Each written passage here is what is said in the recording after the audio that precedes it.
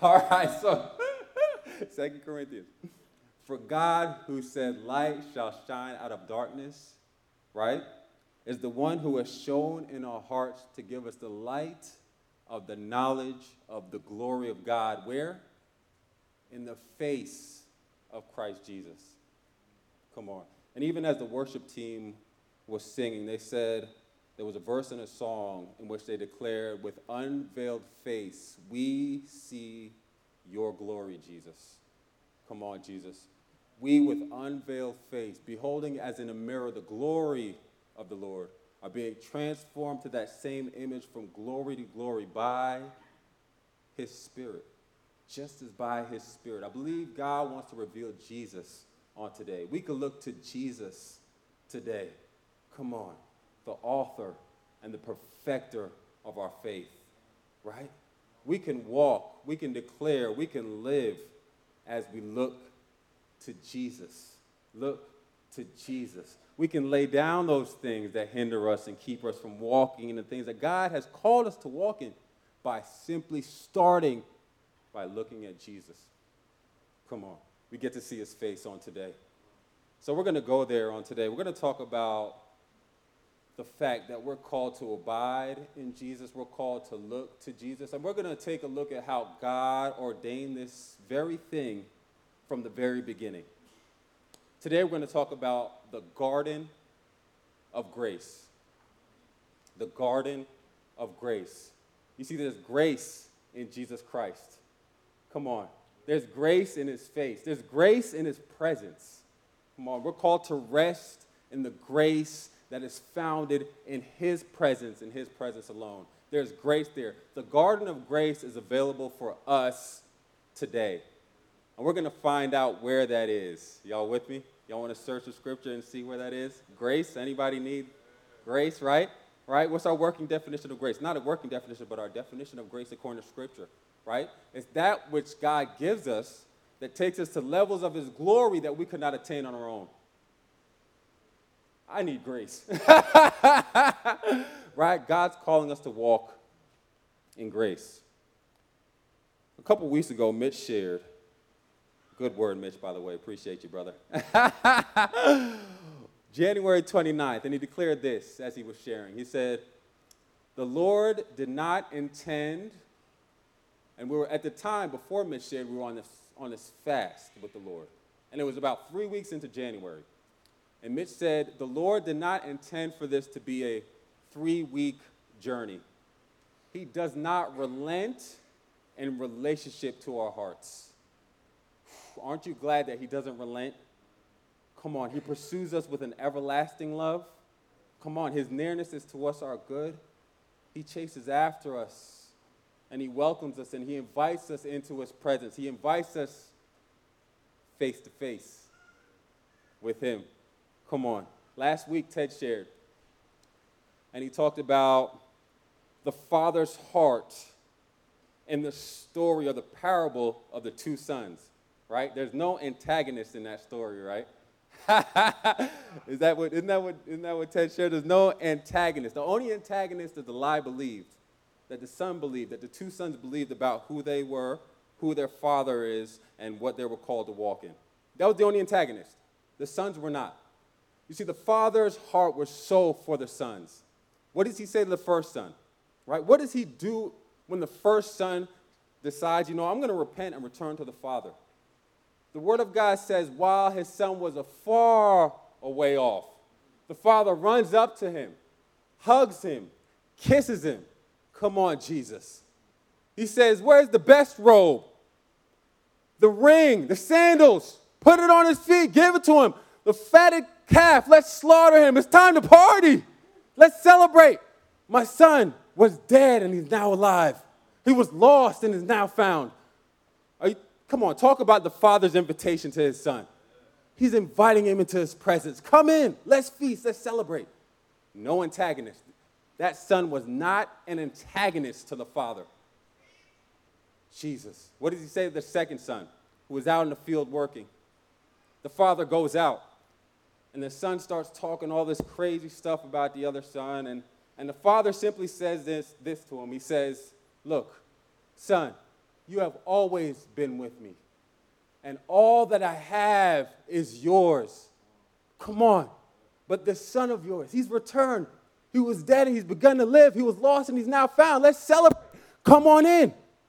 You see, the father invited both sons into the party. He invited both sons into the celebration. Super Bowl Sunday don't got nothing on this one, guys. Yeah, come on. Super Bowl Sunday don't got nothing on the presence of Jesus. It don't got nothing on the presence of God. Come on, it don't got nothing on the face of Jesus Christ. And he's inviting us all into his presence. There's grace in his presence. Woo! That could preach. God, you're so good. This place of grace, this garden of grace, it was so in the very beginning. God is awesome. Check this out. Check out his heart for relationship after he creates mankind. We're going to take a look at Genesis chapter 2. We're going to start with verse 7, and we're going to read verse 7 and 8, right? Verse 7 says this: Then the Lord God formed man of dust from the ground and breathed into his nostrils the breath of life, and man became a living being. If God stopped there, that would have been enough. I'm alive in him. Woo! The first person I saw when he created me was him. That would have been enough. But there's more. Verse 8. The Lord God planted a garden toward the east in Eden, and there he placed the man whom he had formed. Catch this, church. The word garden in the Hebrew is the word gan, G-A-N, gan. And it stems from the root word ganon. The word ganon means to cover, surround, or defend. So if we take the word gan and we take a look at the root word which it stems from, which is ganon, which means to cover, surround, or defend, there's an understanding here that a garden wasn't this place of being out in the wide open, but it was a place that was enclosed. It was defended. It was surrounded. You see, gardens in the Hebrew culture, especially during that time period, they were enclosures where various trees and shrubs were planted. Okay? So catch that. We've got to understand that this garden that God plants in the east in Eden is enclosed. Cool? With me? So the Lord God literally planted a garden enclosure. What does the word Eden mean? The word Eden means pleasure and delight. So the Lord God literally planted a garden enclosure where? In pleasure and delight. That sounds like grace to me. That sounds like grace to me.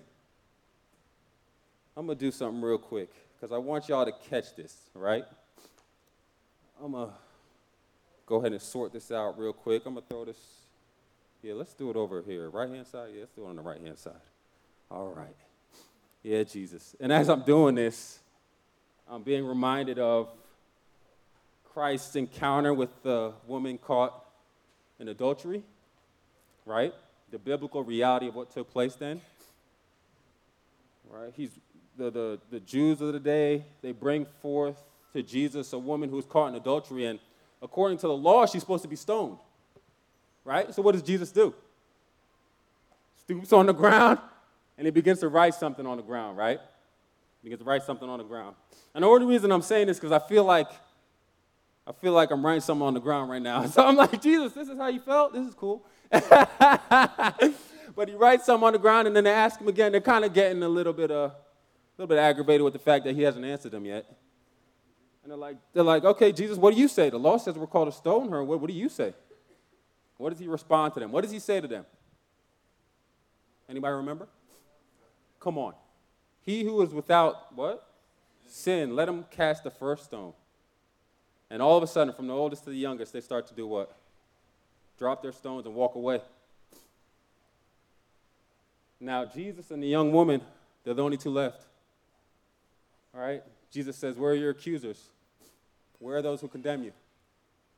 Does no man condemn you? She says, no, not one. No, Lord. They're not here. They don't condemn me.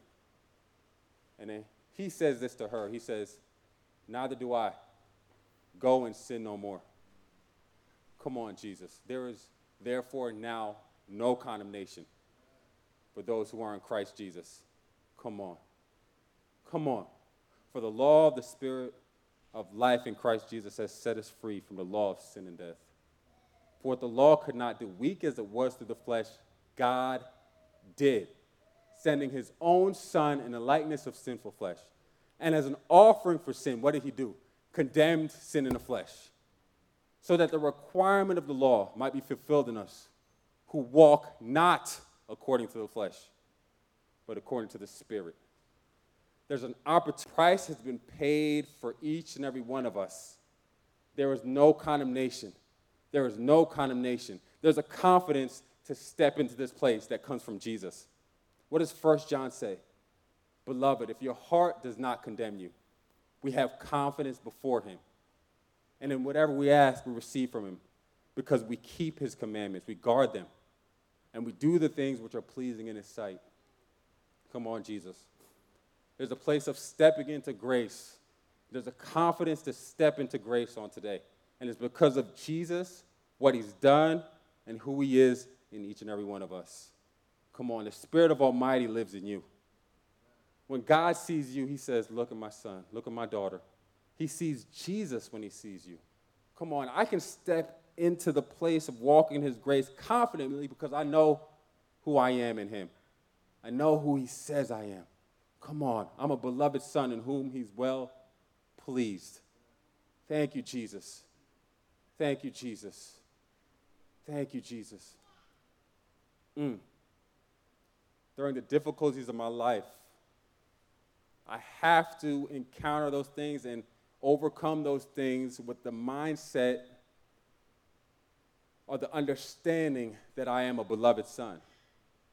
It has to be first and foremost.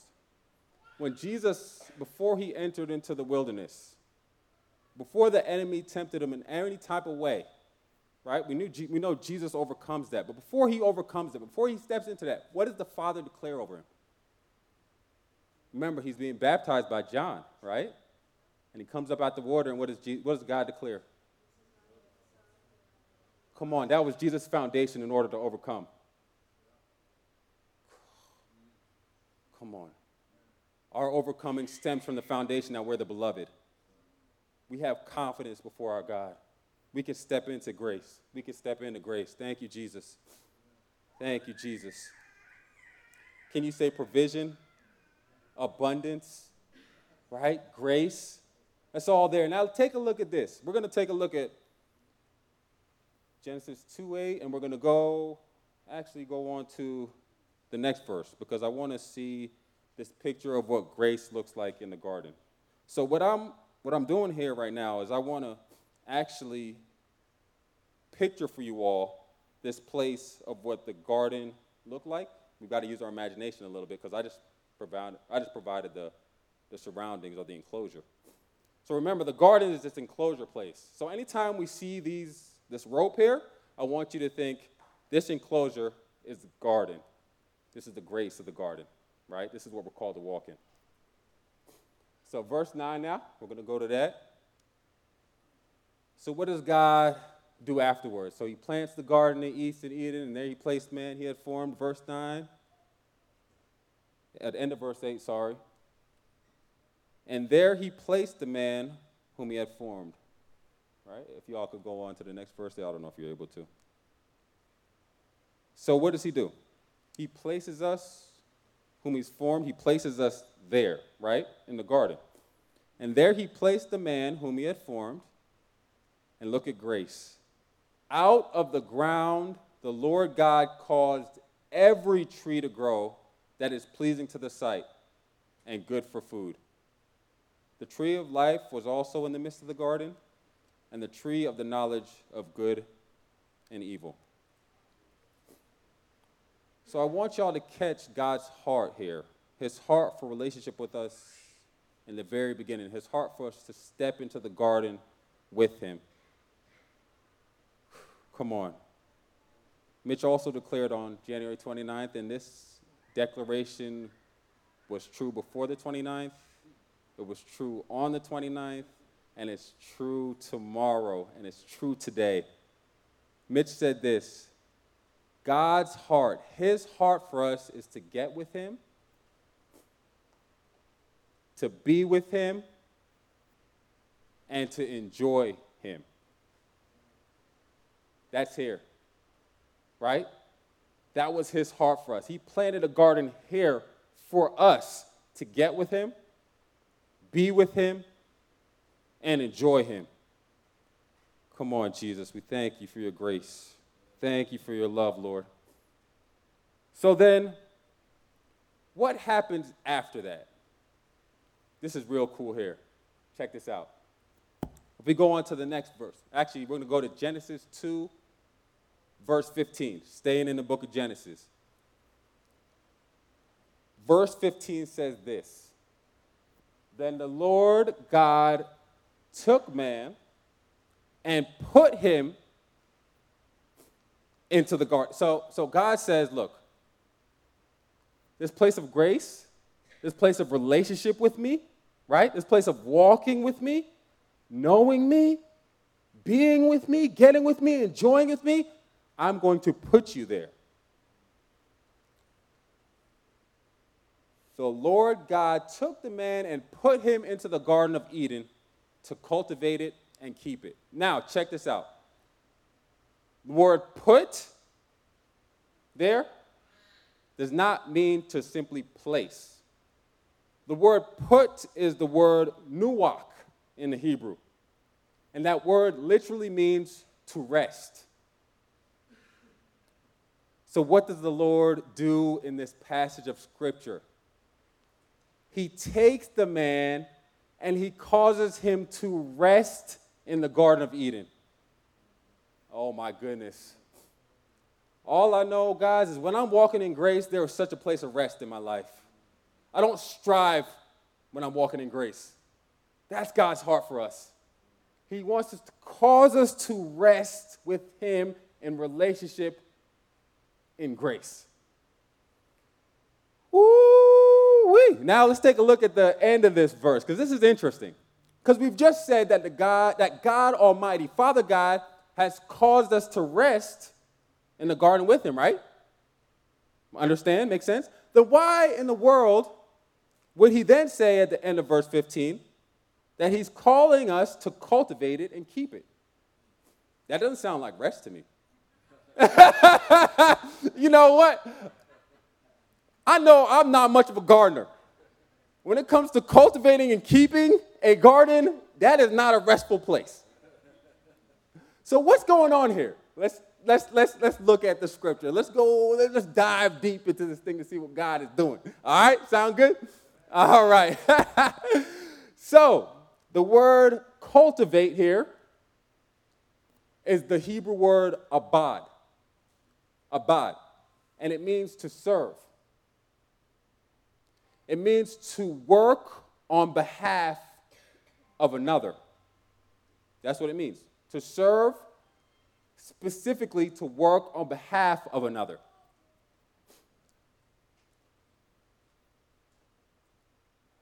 What is it that is founded in the garden that God wants us to walk in with him? What is the important thing that separates the garden from any other place? Who is it that separates this garden from any other place that I step into or walk in? What is in that garden that makes it so special? Or who is in that garden that makes it so special? God, right? Now, what with God makes this garden so special? Come on. Mitch, you're going to have to say it a little louder, brother. We need you to preach this word. Relationship. Come on. Relationship with God. That's what makes this so special.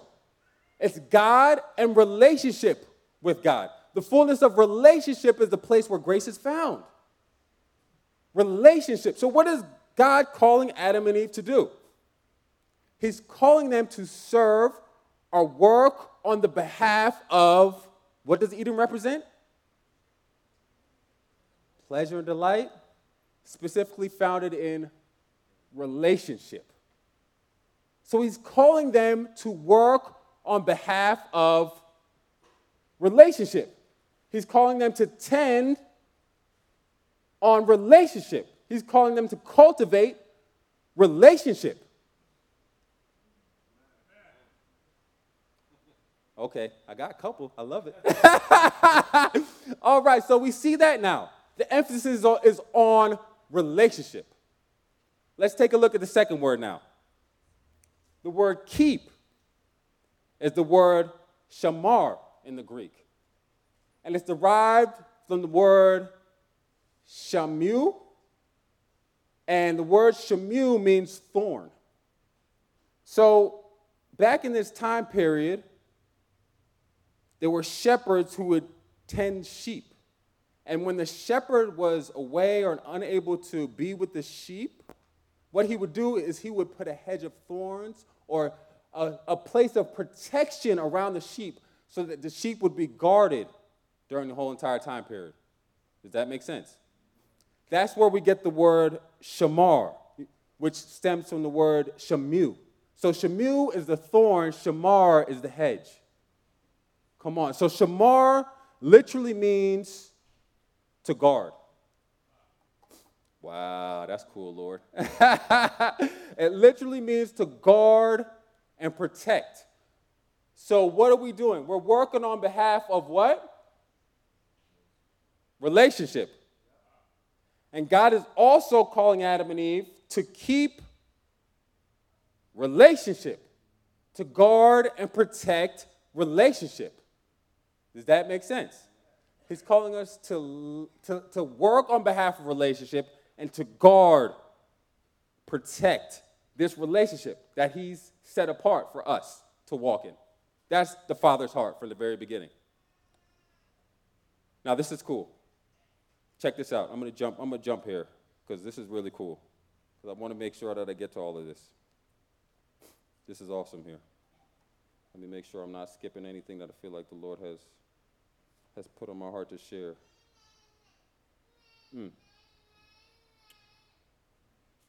Sorry, I'm all over the place now. I want to make sure that I'm getting to the right place. We're into the right place.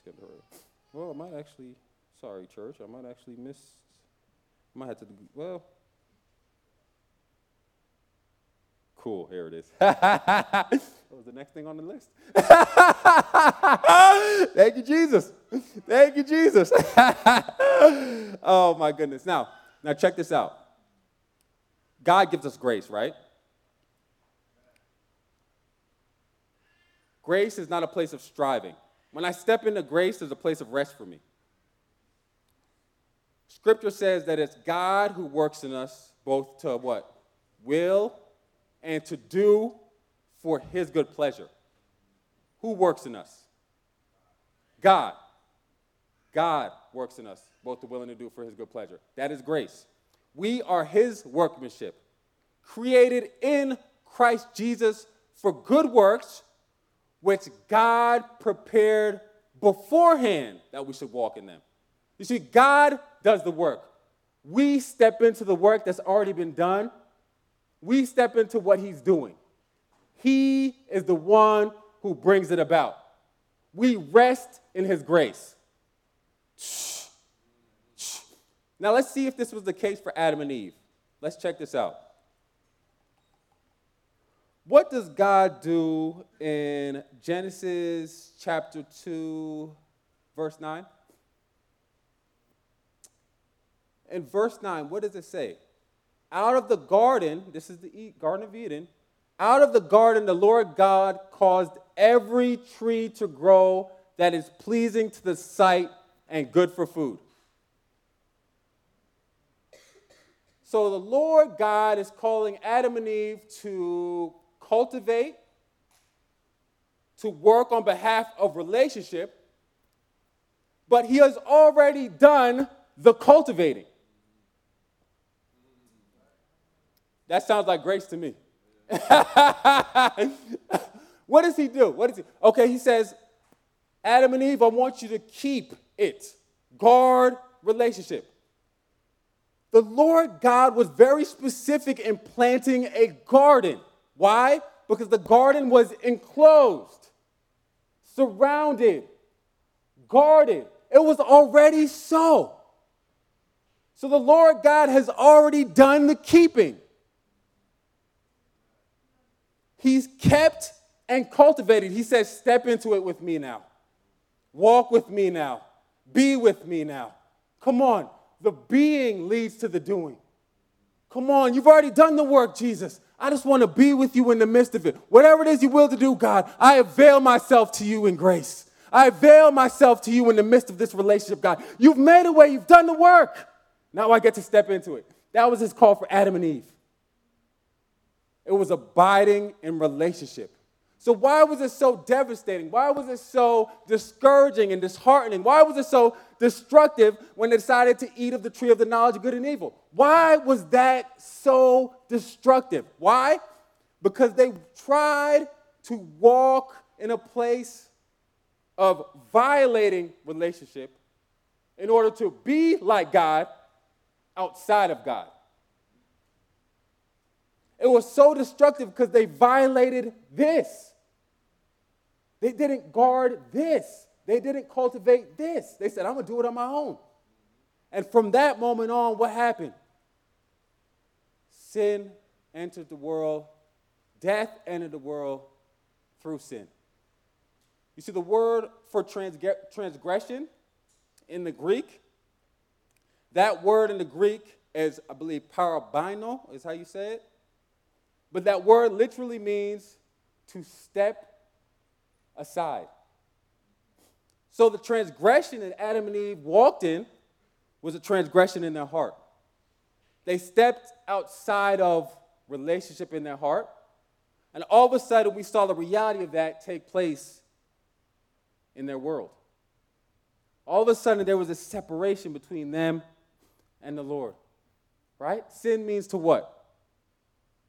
Miss the mark, right? It's a Greek word. The Greek word is hamartia.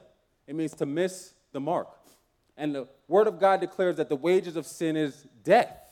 So what took place when Adam and Eve decided to transgress? There was this separation that took place. This death was the separation between them and God Almighty. Understand? Jesus says, I want to bring you back here. Jesus says, I want to redeem you and place you here, put you here. Jesus says, I want to reconcile you back to this place. Come on, Jesus. Thank you for who you are, Jesus. Thank you for who you are, Jesus. Thank you, Lord. You see, Jesus came to redeem us back to our original purpose. Communion with God. Being with God in the garden of grace. Jesus says, look, I'm going to shed my blood on the cross. I'm going to destroy the power of sin in your life. I'm going to be the perfect sacrifice for you. I'm going to defeat death, hell, sin, and the grave through my death and resurrection simply so I can reconcile you back to this place. He gave his life so you could be here. He gave his life for this. Now, we can all encounter God because the veil's been torn. Come on, Jesus. We can all encounter God because that place where sin separated, God said, I'm going to restore. That place where sin separated, Jesus says, I'm going to reconcile. I'm going to redeem. Come on, we're seated with him in the heavenly places. You have a place in the heavenly places with him because of Jesus. Because of Jesus. Thank you, Lord. Thank you, Lord. Wow. Yeah. Come on. Come on. Come on. Thank you, Jesus. See, the reality is this, man. The enemy wants to keep us here. He wants the shame and the guilt of sin to keep us here. What happened to Adam and Eve after they sinned and they heard the Lord God walking in the garden? What did they do? They hid. That's what the enemy wants to take place in us and through us. Come on. But check this out. I truly believe that when we know Jesus, when we put our trust and our faith in Jesus, when we know that we have a place in relationship with God through Jesus, the fullness of God's love is found here. The fullness of God's acceptance is found here. The fullness of God's identity is found here. The fullness of God's security is found here. The fullness of God's purpose for your life is found here. The fullness of intimacy is found here. The fullness of your worth in Jesus Christ is found here. The fullness of his forgiveness is found here. The fullness of your need to be needed in the body of Christ is found here. Jesus, Jesus. You're amazing. You're awesome, Lord. We bless you, God. Thank you, God, that you've reconciled us to this place where every need in me can be met in grace, founded in relationship with God because of what you did and what you're doing in my life. Holy Spirit, thank you that you revealed Jesus to us. You show us the face of Jesus each and every day. Come on, you show us and reveal to us the truth founded in Scripture, the Word of God that testifies Jesus. Thank you, Holy Spirit, that you don't leave us, but you're with us, the greatest helper there is. Come on, Jesus. Thank you, Jesus, for your Holy Spirit. Thank you, Jesus, for what you've done. Thank you for what you're doing. Thank you that you've called me to walk in grace.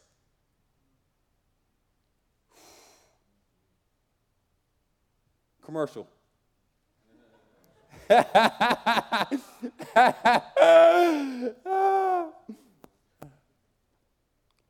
Word of God says we're called to what? Walk by faith, not by sight, right?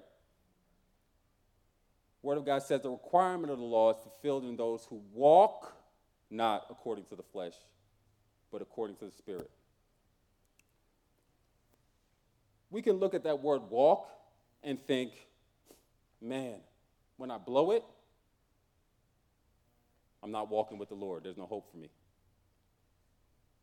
That word walk does not simply mean a step, okay? The reality is when I step here, or if I step here, we have an advocate with the Father. His name is Jesus. And there's mercy available for me that I can walk here. The word walk in the Greek is the word peripatio. And it literally means to walk full circuit. The word peri is where we get the word for perimeter. The perimeter of the square is what? The outside of the square. It's a complete circuit, right? That's walk. So when God says that we're called to walk according to the Spirit, your walk according to the Spirit is not defined by transgression. Does that make sense?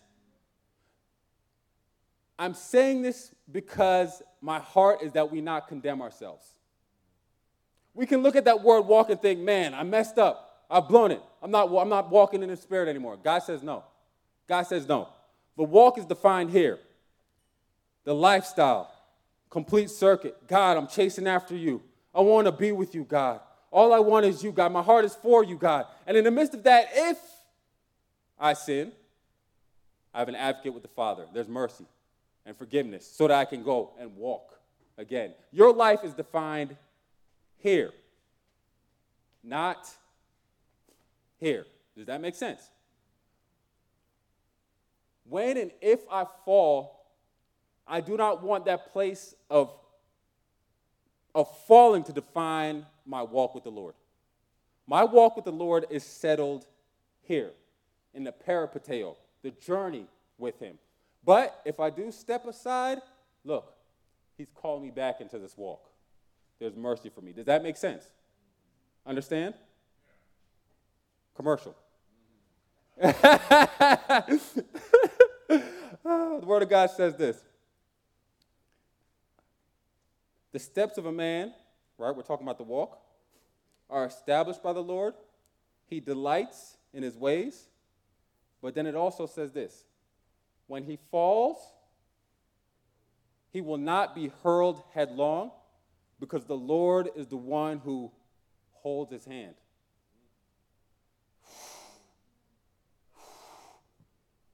If I step here, he's drawing me into this still. There's mercy to step back into this and continue my journey with him. There's grace and there's mercy. So either way, my walk centers and hangs and is rooted in him. Understand? Commercial. Thank you, Jesus. So the question we need to ask ourselves is this. Where is the Garden of Eden today? Where is the Garden of Eden today? Any answers? Where do you believe the Garden of Eden is today? Not in the natural, but in spirit. Where is the Garden of Eden today? Huh? In us? Okay. Good answer. Why is it in us, George? That's a good answer.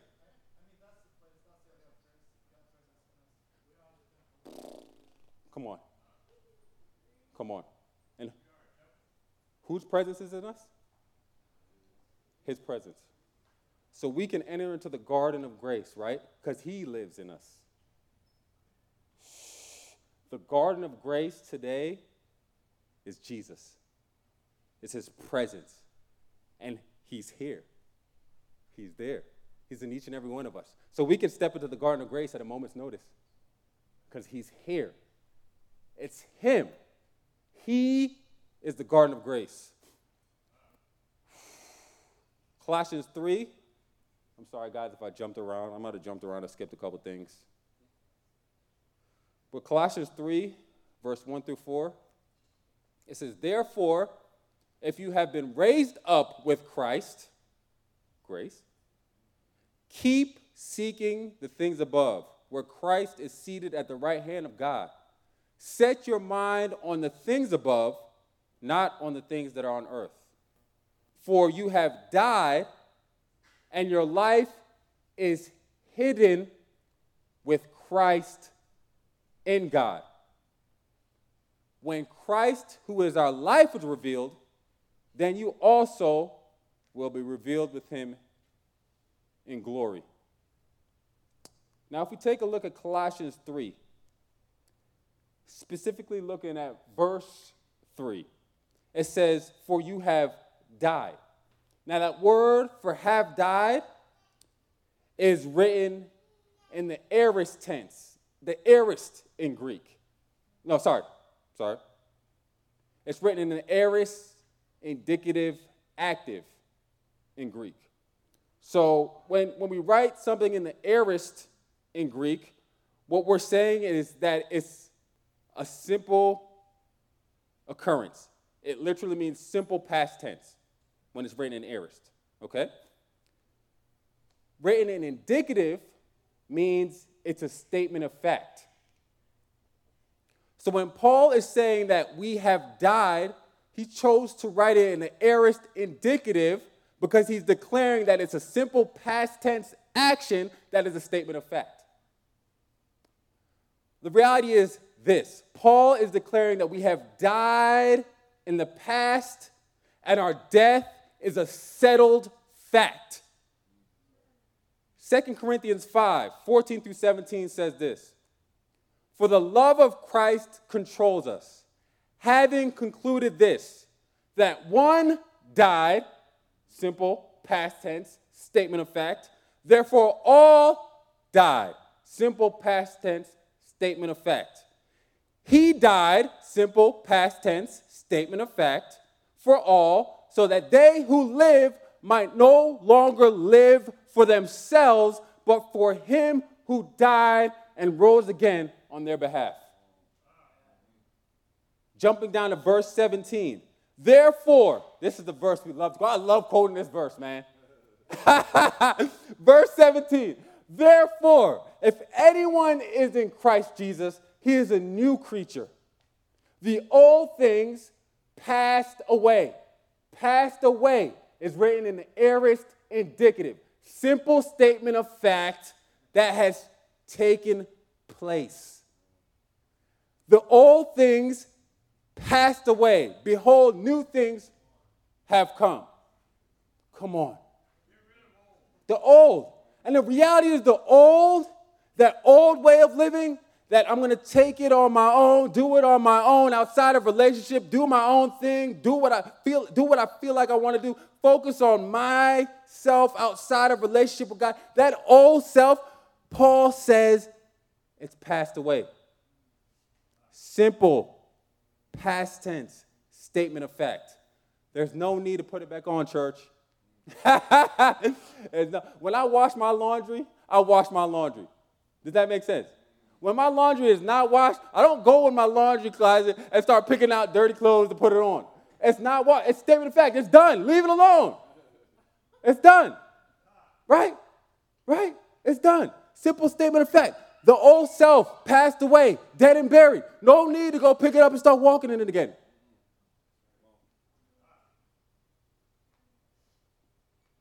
Thank you, Jesus. I'm no longer bound to live for myself, but I am free to live in relationship with him. Thank you, Jesus. It's finished. It is finished. The newness of new life is available for me to walk in. The old has passed away. Behold, all things have become new. I can step into this with Jesus. Thank you, God. That's where eternal life is. Back to Colossians 3:3. Oh, my goodness, I'm taking so much time. Colossians 3:3. For you have died, and your life is hidden with Christ. Now, the word life is more than just a biological life. But the word life is the word Zoe, and it means eternal life. Life of the greatest quality, life of the greatest quantity. Come on, the best life there is, the most superlative life there is. I think Terry declared that the other week. The best. He's the best. Check out how Jesus defines eternal life in John 17:3. This is eternal life, that they may know you. This is eternal life, that they may know you, the only true God, and Jesus Christ, whom you have sent. Eternal life is this. Simply speaking, this great life that we're called to live, this eternal life, the life of God, is a life united to him through faith in Jesus Christ. That is eternal life. That is the garden of grace. That is being in Jesus today. That's the garden. Life united to God through faith in Jesus Christ. Thank you, God. Thank you, God. And the Word of God says our life is concealed within the beautiful boundaries of his love, concealed within the beautiful boundaries of his truth, concealed within the beautiful boundaries of his grace, right? Because you have died, and your life is hidden with Christ in God. So if something is hidden, the reality is that thing needs to be what? I would say found, right? When my children play hide and seek, they don't just stay hidden the whole entire time. That wouldn't be hide and seek. There's no purpose behind that, right? The things that are hidden in Christ and with Christ, his life, our life, he's calling us to walk in a place where he can reveal that to us. Because the more he reveals Jesus to us, is the more he reveals the reality of who we are in him. Let's take a look at the next verse to see this actually take place. Colossians 3:4 says this: when Christ, who is our life, is revealed, then you also will be revealed with him in glory. Does that make sense? When Christ, remember, we're hidden with Christ. Our lives are hidden with Christ. When Christ, who is our life, is revealed, we also will be revealed with him in glory. Now, it's easy to look at that verse and think, okay, that's future. When God comes back for us, come on, new heaven, new earth, I'm with my God. All right, that when he's revealed in that way, then I will also be revealed with him in glory. It's easy to look at that verse and think that's what that verse is saying. But check this out. That word for revealed is written in the aorist, some subjunctive passive in the Greek. Now, aorist, we've already said, is what? Simple statement, right? Simple statement. It's happened. Simple statement that has already taken place. Simple statement. All right? Now, the subjunctive, which is interesting in the Greek, has no specific time frame. Okay. So, Paul writes the word revealed in such a way that it says it's a simple action with no specific time frame. So what Paul is saying here is that anytime Christ is revealed, we also will be revealed with him in glory. That could be today. That could be tomorrow. That could be the day after. That could have been yesterday. Anytime we're like, Lord, I want to keep and I want to cultivate with you here, Lord Jesus. And he says, okay, your life is hidden with Christ. All right. Now, when my son, who is in this place, in the fullness of relationship, like with me, my son is here, we're all here. In this place, when I reveal my son to you, I'll also reveal your life to you as well. So anytime I see Jesus revealed in this place, I also see my life revealed in this place. Does that make sense? Understand? That's at a moment's notice. That is an opportunity for us to step into today. Today. Sweet. Awesome. All right, I think we're going to skip along. 11:56. Man, I did not think this was going to take so long. Oh, John 17:24. Jesus agrees with this very thing, right? He says, Father, I desire that they also, whom you have given me, be with me where I am. Why? So that they may see my glory, which you have given me. For you loved me before the foundation of the world. Come on. Jesus is like, be with me there. I want to reveal myself to you there. God wants to reveal Jesus to you there. Because when Jesus is revealed, you also are revealed with him in God's glory, God's thoughts, opinions, recognition of Jesus, his thoughts, opinions, recognition of you. It's found there. Woo! Isaiah 51:3, man. Indeed, the Lord will comfort Zion. He will comfort all her waste places, and her wilderness he will make like Eden, and her desert like the garden of the Lord. Joy and gladness will be found in her, thanksgiving and a sound of melody. Thank you, Jesus. You telling me in that place I could find joy, gladness, thanksgiving, sound of melody. That sounds like grace to me. That sounds like grace to me. You know what the word for grace is in the Hebrew? It's the word, and I'm going to say this because this is, I believe, how it's supposed to be said. I listened to it. I Googled it. All right, it sounds kind of like you're spitting, like hawking up phlegm. The word is chen. Chen. Okay? That is the Hebrew word for grace.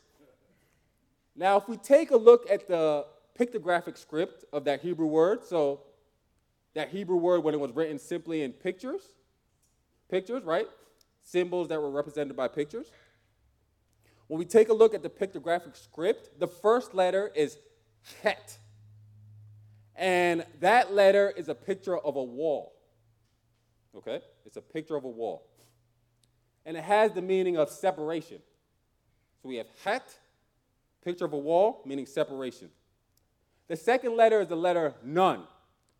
And that letter is a picture of a sprouting seed, which means to continue. As a seed continues the lineage from generation to generation. Okay? The seed continues a lineage to the next generation. So we have the picture of a wall and a picture of a seed. When these two letters are combined, they simply mean the wall that continues. Check this out. When the Hebrews would set up camps, specifically in the Old Testament, when they would set up camp, they wouldn't just throw a tent here throw a tent here, and say, all right, let's camp out, guys. That wouldn't be too wise, right? Why? Because there's no defense there. There's no protection there. When they set up camp, what they would do is they would line the tents up, just like we've lined the perimeter of our garden up with, in the same way. They would line up the tents in a perimeter just like this, side by side, and then the camp would be found here. So grace in the Hebrew is a place of abiding in the camp, abiding in the garden. Come on. Because grace is defined by the wall that continues. When I'm in Christ, when I'm in the garden of his grace. Such a beautiful place, man. Such an awesome place. Thank you, Jesus. There's grace there. There's grace there. There's grace in the garden. There's grace in the camp. The cool thing is anything that God calls us to walk in has already been established in the heavenlies. Everything that God calls us to walk in has already been established in Jesus. His nature, his character, his thoughts, his opinions, his actions, his spirit. There's grace for it. It's already been established there. The boundaries have been set for you. You can step into grace. Now I want to go over something very quickly to end this time, and I'm sorry that I'm going over, but this is super important here. I believe it is. We're talking about peripateo, walking in grace, right? If I choose to utterly reject Christ as my Lord and Savior, needless to say that I'm not walking in grace, right? I'm walking outside of what he intended me to walk in. I'm walking over here. What does Jesus say about those who decide to walk outside of who he is? He said in John 15, verse 6, if anyone does not abide in me, he is thrown away as a branch and dries up. And they gather them and cast them into the fire, and they are burned. Not cool. Not cool. All right, now the word for when it says he is thrown, all right, he is thrown, the Greek word for that phrase is balo, and it means to throw. And the word away is the word echo, and it means out of. So Jesus is saying he is thrown out of, right? Not a cool place. Not good. Not good. I don't want to be thrown out of, right? I want to abide in him. But if I choose not to abide, if I choose to reject him, if I choose not to walk in the salvation of the Lord, he says, sadly, the reality is you're stepping into the place you've chosen to walk out of, and then you're thrown, the judgment of that is that you're thrown out of, right? You've stepped into that place based on your actions and your decisions. Not cool. Not cool. Matthew, I'm going somewhere, church. Everybody's like, oh, my goodness, what's he talking about? Getting somber in here. Matthew 15, 10 through 13. I promise you we're going somewhere with this. Matthew 15, 10 through 13. After Jesus called the crowd to him, he said to them, hear and understand. It is not what enters into the mouth that defiles a man, but what proceeds out of the mouth. This defiles the man.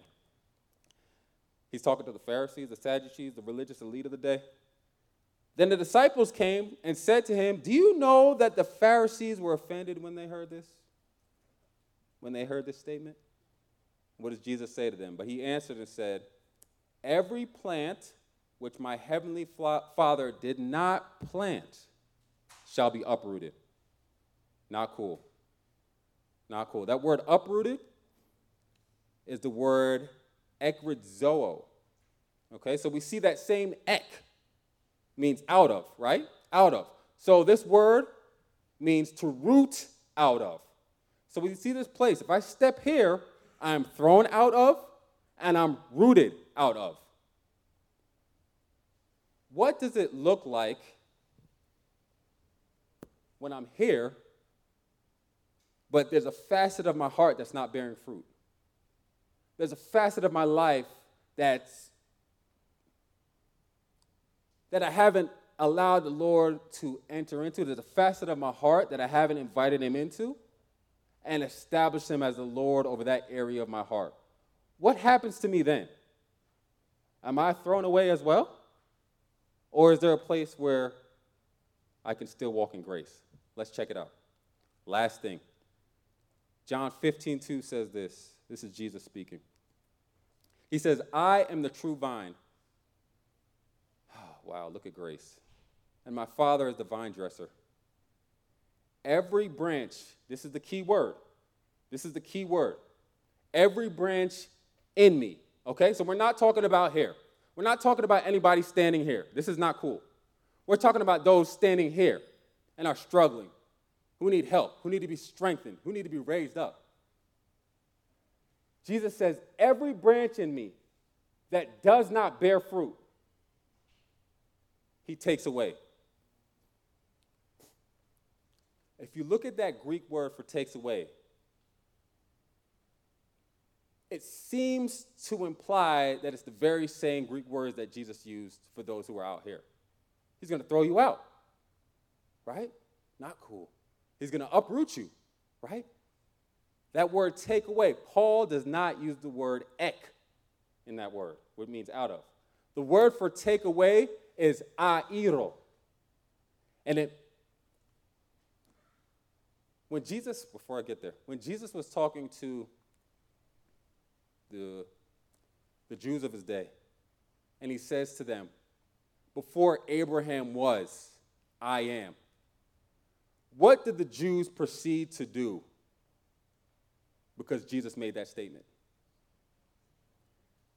They proceeded, oh my goodness, I need another object lesson here, right? They proceeded to pick up stones to throw at him. The word pick up, take up, is that same Greek word airo. Where are we going here, church? Check this out. Airo means to take away, as in take up or lift up. So what does this mean? You see, I read a story about a man who interviewed a vine dresser. And he asked the vine dresser, he says, okay, if you have a branch that is not bearing fruit, a branch that is trailing in the dust, right? It's in the mud. It's in the mud, and there's no fruit on that branch. Do you, as a vine dresser, do you uproot that branch? Do you take that branch away? Do you discard that branch? This is what the vine dresser says. Absolutely not. That branch is too valuable. What I'll do is I'll take that branch, pick it up, lift it up, cleanse it, wash it, put it back on the trellis so that it may bear fruit. That is the Greek word airo. So what this passage of Scripture is saying, John 15:2 is saying, Jesus declares, every branch in me that does not bear fruit, I take up. I lift up. Isn't that grace? Grace takes us to levels of glory that we could not attain on our own. Come on, that is grace. That is grace. So I want to say this on today, man. Do you need grace in your life? Do you need to be lifted up in a facet of your life on today? Do you need God to pick you up here? Because I know there are times in my life where I'm like, God, this facet of my heart has been closed off to you, God. It's not bearing fruit. What can I do, Lord? And the Lord declares, I want to lift that place up. I want to take up there so that you may bear fruit there. Let me come in, dine with you there. Check out what grace looks like. Psalms 86:16. Turn to me and be gracious to me. Oh, grant your strength to your servant and save the son of your handmaid. There's strength and salvation and grace. Come on. That sounds like being lifted up. Let's keep going. Psalm 6:2. Be gracious to me, O Lord, for I am pining. Pining means wasting away. right? I am pining away. Heal me, O Lord, for my bones are dismayed. So there is healing in grace. That sounds like being lifted up, being picked up. Psalms 30:10. Hear, O Lord, and be gracious to me, O Lord. Be my helper. There is help in grace. That sounds like being picked up, lifted up. Psalms 41:10. But you, O Lord, check this out. Check out how this is written in Scripture.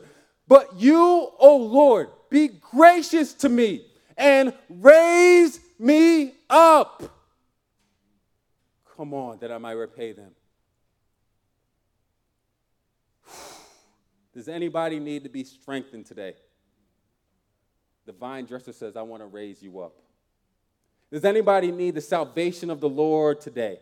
Does anybody need the salvation of the Lord in a specific facet of your heart? The God says, I want to raise you up. Does anybody need to be healed on today? There's grace for it. God says, I want to raise you up. I want to raise you up. Things that eye has not seen, ear has not heard, nor has entered into the heart of man, all that God has prepared for those who love him. There's grace for you today. He wants to raise you up today. The resurrection power of Jesus Christ is available today. Will we respond? Will we respond? Wow, the Word of God says, anything that deters us from stepping into that, God says, what shall we say to these things? If God is for us, who is against us? He who did not spare his own son, but delivered him over for us all, how will he not also with him freely give us all things? This is where that's found, church. It's founded in Jesus Christ. And he says, I'm here. I'm here. I want to raise you up today. I want to respond to that call. I believe that's the general response for today, honestly. I really do. I think there's a place where we're like, God, I just need you here. I need your strength here. I need your life here. I need your healing touch here. I need you to raise me up here, God. I need you to help me here. Whatever that looks like in your heart, whatever that looks like in your life, God says there's grace for that now. We can step into it today. Thank you, Jesus. Mitch and Lindsay, anything? Oh, thank you, Lord.